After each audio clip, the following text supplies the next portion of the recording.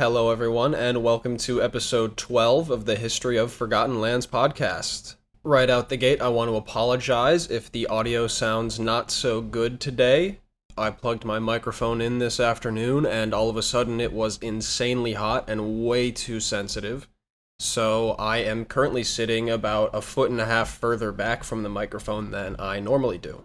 I'm going to do my best to get through this episode without spiking my audio too much, but again, I do apologize if it doesn't sound as clear as it usually does. This week, we're going to be talking about the Republic of Lower Canada, which was officially and formally known as the Province of Lower Canada at the time that we're going to be discussing.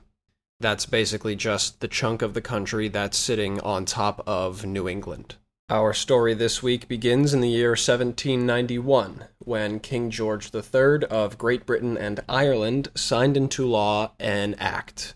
And this act had the ridiculously long legal name of, quote, "An Act to repeal certain parts of an act passed in the 14th year of His Majesty's reign, entitled An Act for making more effectual provision for the government of the province of Quebec in North America, and to make further provision for the government of the said province," unquote. This was otherwise known as the Clergy Endowments Act for short. And what this creatively named law did was create a House of Assembly for the citizens of the province of Lower Canada to vote in. In other words, Lower Canada now had their very own parliament. And, as tends to happen in every good parliament, two parties came to dominate. The English Party, which spoke mostly English, and the Canadian Party, which spoke mostly French. Keep in mind, this is what we would now call Quebec. As a result of the fact that the majority of people in Lower Canada spoke French, most representatives in the House of Assembly were French-speaking. And this was meant to make the French Canadians feel good about their place within the British Empire.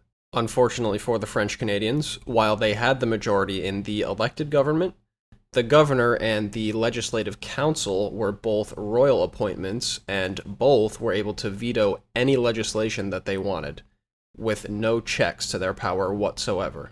As a result, tensions began to rise between the English and French-speaking populations of Lower Canada, until 1807, when James Henry Craig was appointed governor of the province. Craig was very distrustful of the Canadian Party. He feared either a French-Canadian Republican movement forming, that's just a bit of foreshadowing for you, or he feared that the Canadian Party would attempt to secede and join the United States, which they bordered. So, in 1810, he began imprisoning French-Canadian journalists, which included the leader of the Canadian Party. This probably would have resulted in extreme levels of unrest among the population of Lower Canada, but in 1812, there was a war. And the name of this war was the War of 1812. With the United States and the Kingdom of Great Britain at war once again, there was a very real threat of an American invasion of Canada. So the war had a temporary unifying effect on the Canadians, both English and French-speaking alike, because they relied on the protection of Great Britain. Once the war was over, the English-speaking economic elites began to advocate for the unification of all British colonies in Canada so as to act as a counterbalance to American military and economic power. In response to this, French speakers in the Canadian Party began to take on a nationalist identity, afraid that they would be further overlooked in a unified Canadian colony. And that brings us to 1815, when Jean-Louis Papineau was elected Speaker for the Canadian Party in the House of Assembly, and his anti-unification ideals quickly put him at odds with Governor Dalhousie, who favored it. Dalhousie and Papineau were at odds for over a decade, until 1827, when the governor decided he had finally had enough, and he forced the House of Assembly to dissolve and then be re-elected, in order to remove Papineau as Speaker. unfortunately for him, Papineau was simply re-elected. Dalhousie then suspended the assembly and did not call for another round of re-elections, effectively crippling it where it stood, and the people of Lower Canada petitioned the king to have Dalhousie removed from office, which was actually granted, since the petition had nearly 90,000 signatures. With Dalhousie removed from office and the House of Assembly working at full function once again, things sort of simmered down for a couple of years until 1832, when patriots, by the way, are the nickname for members of the Canadian Party. Anyway, in 1832, patriot newspapers published pages that spoke very ill of the Legislative Council, so the heads of the papers were arrested. These arrests came at a very bad time for civil stability in Lower Canada. May of that year, there was an election, and during said election, fighting broke out in the Lower Canadian capital of Montreal. Royal troops were called in to maintain the peace, but they ended up firing on the crowd, killing 3 French Canadians in the process. This massacre, combined with the previous arrests, caused tensions to spike between the French Canadians and the British government. During the height of these tensions, Papineau submitted 92 resolutions to the House of Assembly, which outlined the people's issues with the Legislative Council. They were not demanding independence. In fact, they reiterated over and over again that they were loyal to the crown and just wanted reform, like maybe an elected legislative council. The 92 resolutions ended up passing with incredible popular support among both French and even English-speaking Canadians. When London received the 92 resolutions, they mandated that Gosford, the new governor of Lower Canada, do something to fix the situation without giving away any of the crown's power. Gosford outwardly tried to dissuade allegiance to the Canadian Party, but he was quietly forming a militia to oppose them should the need arise. In 1837, Papineau got his long-awaited response to his 92 resolutions. The Crown responded by saying that not a single one of them would be passed, and that the Legislative Council would remain a royally appointed body. This complete disregard for their concerns was obviously deeply offensive to the Canadian Party, so they responded by boycotting British trade and instead smuggling goods from across the United States border. That summer, Patriot supporters started to form public demonstrations, which were attended by thousands of people, including Papineau, who wanted to ensure that resistance remained civil. Governor Gosford tried to ban the demonstrations, but at this point, very few people were actually listening to him anymore. In fact, even members of his own legislative council quit in support of the Patriot movement. He would try to replace some of these men with French Canadians in order to gain their trust, but of course this was very see-through and it didn't work. By autumn, radicals had taken control of many of the Patriot gatherings and turned them into riots outside of government officials' homes, which was a pretty clear intimidation tactic. On October 24th, there was a massive Patriot convention at which the Society of the Sons of Liberty was formed. This would act as the armed wing of the Canadian Party, and it was formed even with the approval of Papineau himself. Granted, Papineau did say that he thought the time to fight had not yet come, and that there were still peaceful moves to make, but another patriot, Wilfred Nelson, immediately followed Papineau's speech with one of his own, in which he outwardly disagreed and called for armed revolution. This caused a rift in the patriot movement between Papineau's moderates and Nelson's radicals. The Society of the Sons of Liberty saw their first violence on November 6, 1837, when they were holding a meeting in Montreal and were attacked by members of the Doric Club, which was basically a loyalist version of the Society of the Sons of Liberty. Low-level violence quickly spread throughout the city, and arrest warrants were issued for the members of the Sons of Liberty, who were blamed for the fighting. Eventually, armed fighting broke out between law enforcement and some of those convicted, who were promptly arrested. Then, on November 16th, just 10 days later, as 16 law enforcement members were escorting 3 detained patriots, they were stopped by 150 armed patriots. Needless to say, the patriots won this fight, and this was a huge boost to their morale and support for the cause, but this meant that the army's entry into the conflict was now guaranteed. 6 days later, Wilfred Nelson, the man who had outwardly called for armed revolution, was tipped off that the British regulars were headed for Saint-Denis, one of the 2 strongholds of the rebellion. Nelson thus blocked roads and destroyed bridges going in and out of the city, ensuring that the regulars had very few routes of entry. Along these entry routes, he placed 800 men in 2 concentrated areas. About 200 were in a local coach house, and some more were in a distillery nearby. He also put people loosely in the woods around the city to act as guerrilla fighters, although it's worth noting that only about half of these patriots actually had guns. At 10 p.m. that night, 300 British troops departed the nearby town of Sorel and headed for Saint-Denis, despite the cold and the rain. And I'm sure their morale was very high. After all they had to do was march 20 miles on a dirt road in the rain at night in Canada in late November with full military gear on. It's practically a walk in the park. Just after midnight on November 23rd, 1837, the regulars were spotted and fired upon by Nelson's guerrillas, who then retreated back into town. General Gore, the leader of the regulars, responded by firing his only cannon at the coach house, which housed 200 of Nelson's men.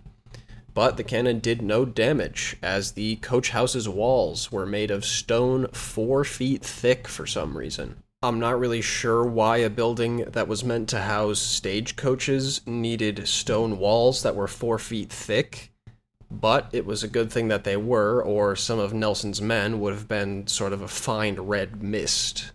Seeing that the cannon wasn't doing much from their current position, Gore sent it to a nearby barn so it could keep firing on the coach house and also be under some cover.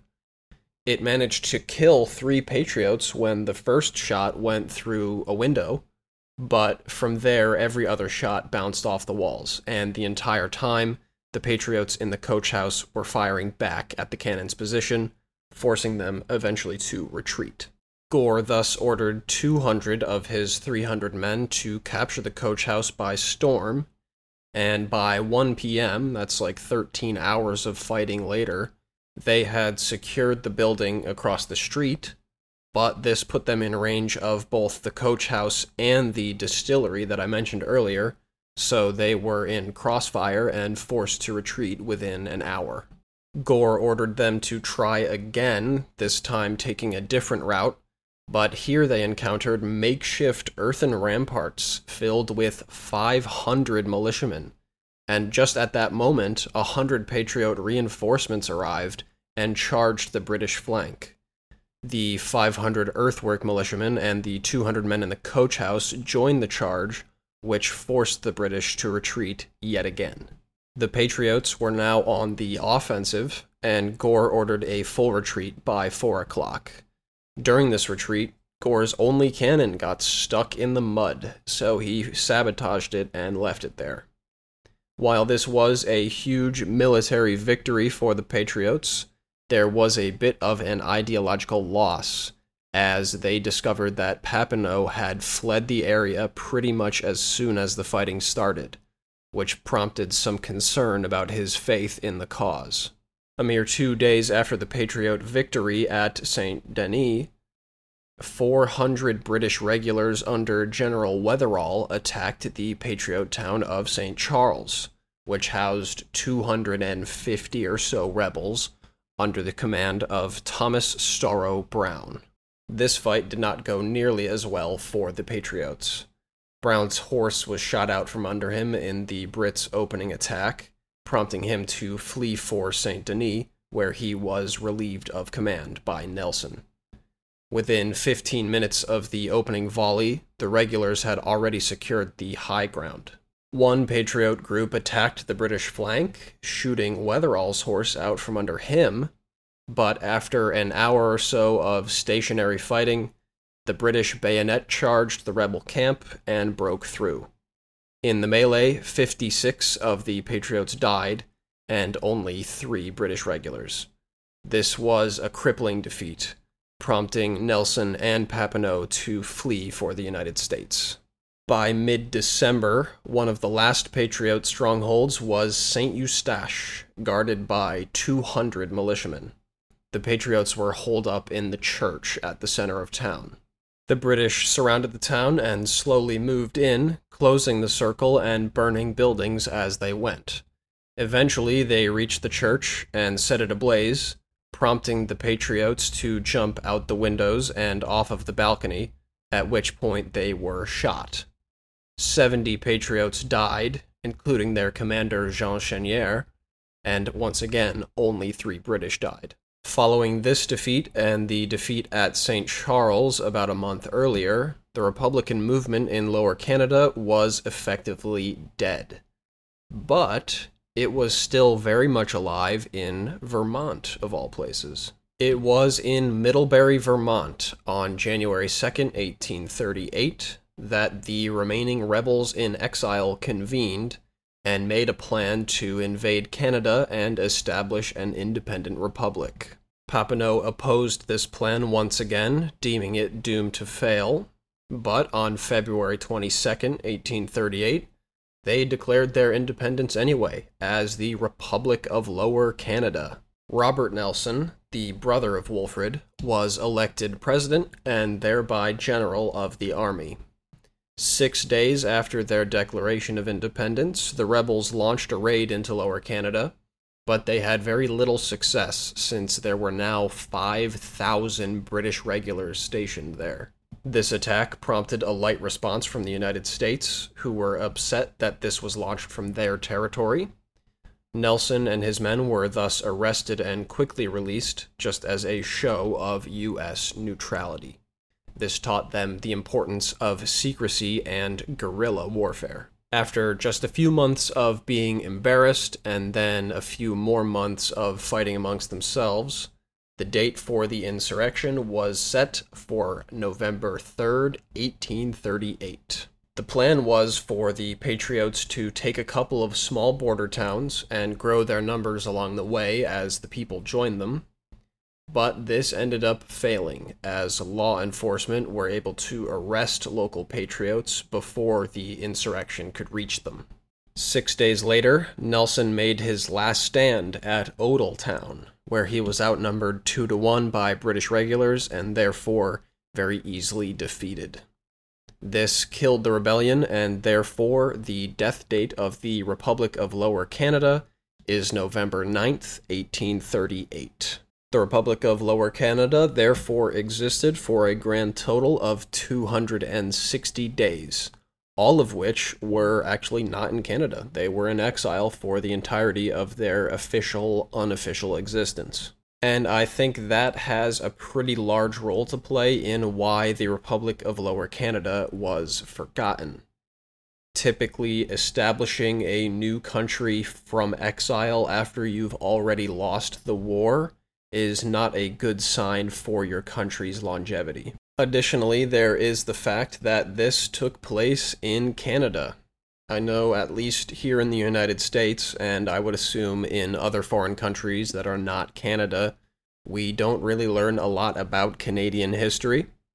And as a result, pretty much any historical figure, let alone historical event or rebellion, would go over the heads of most Americans, and again, I'm assuming most other foreigners. Of course, the ideology behind the Republic of Lower Canada did not die when the Republic died. Quebec still advocates for independence from Canada to this day. In fact, there was an independence referendum in 1995, which is 20 years ago now, but still pretty recent. in which the vote in favor of independence received 49.42% of the vote. When Queen Elizabeth II of the United Kingdom died in September of 2022, there were even more outcries for Quebec independence from Canada. In fact, I would put Quebec on my short list for most likely to become a new country within my lifetime. But that is not up for me to decide, that's up for the Canadians to decide. If you enjoyed listening to this episode and you want to hear more of my lovely voice, I have a whole second series running on my Patreon page. That's patreon.com/historyofforgottenlands. On that page, I talk about how every country that we know of today came to be. Currently, I will be releasing episodes on Argentina and Armenia. And if not, thank you for listening, and I hope to see you again next week.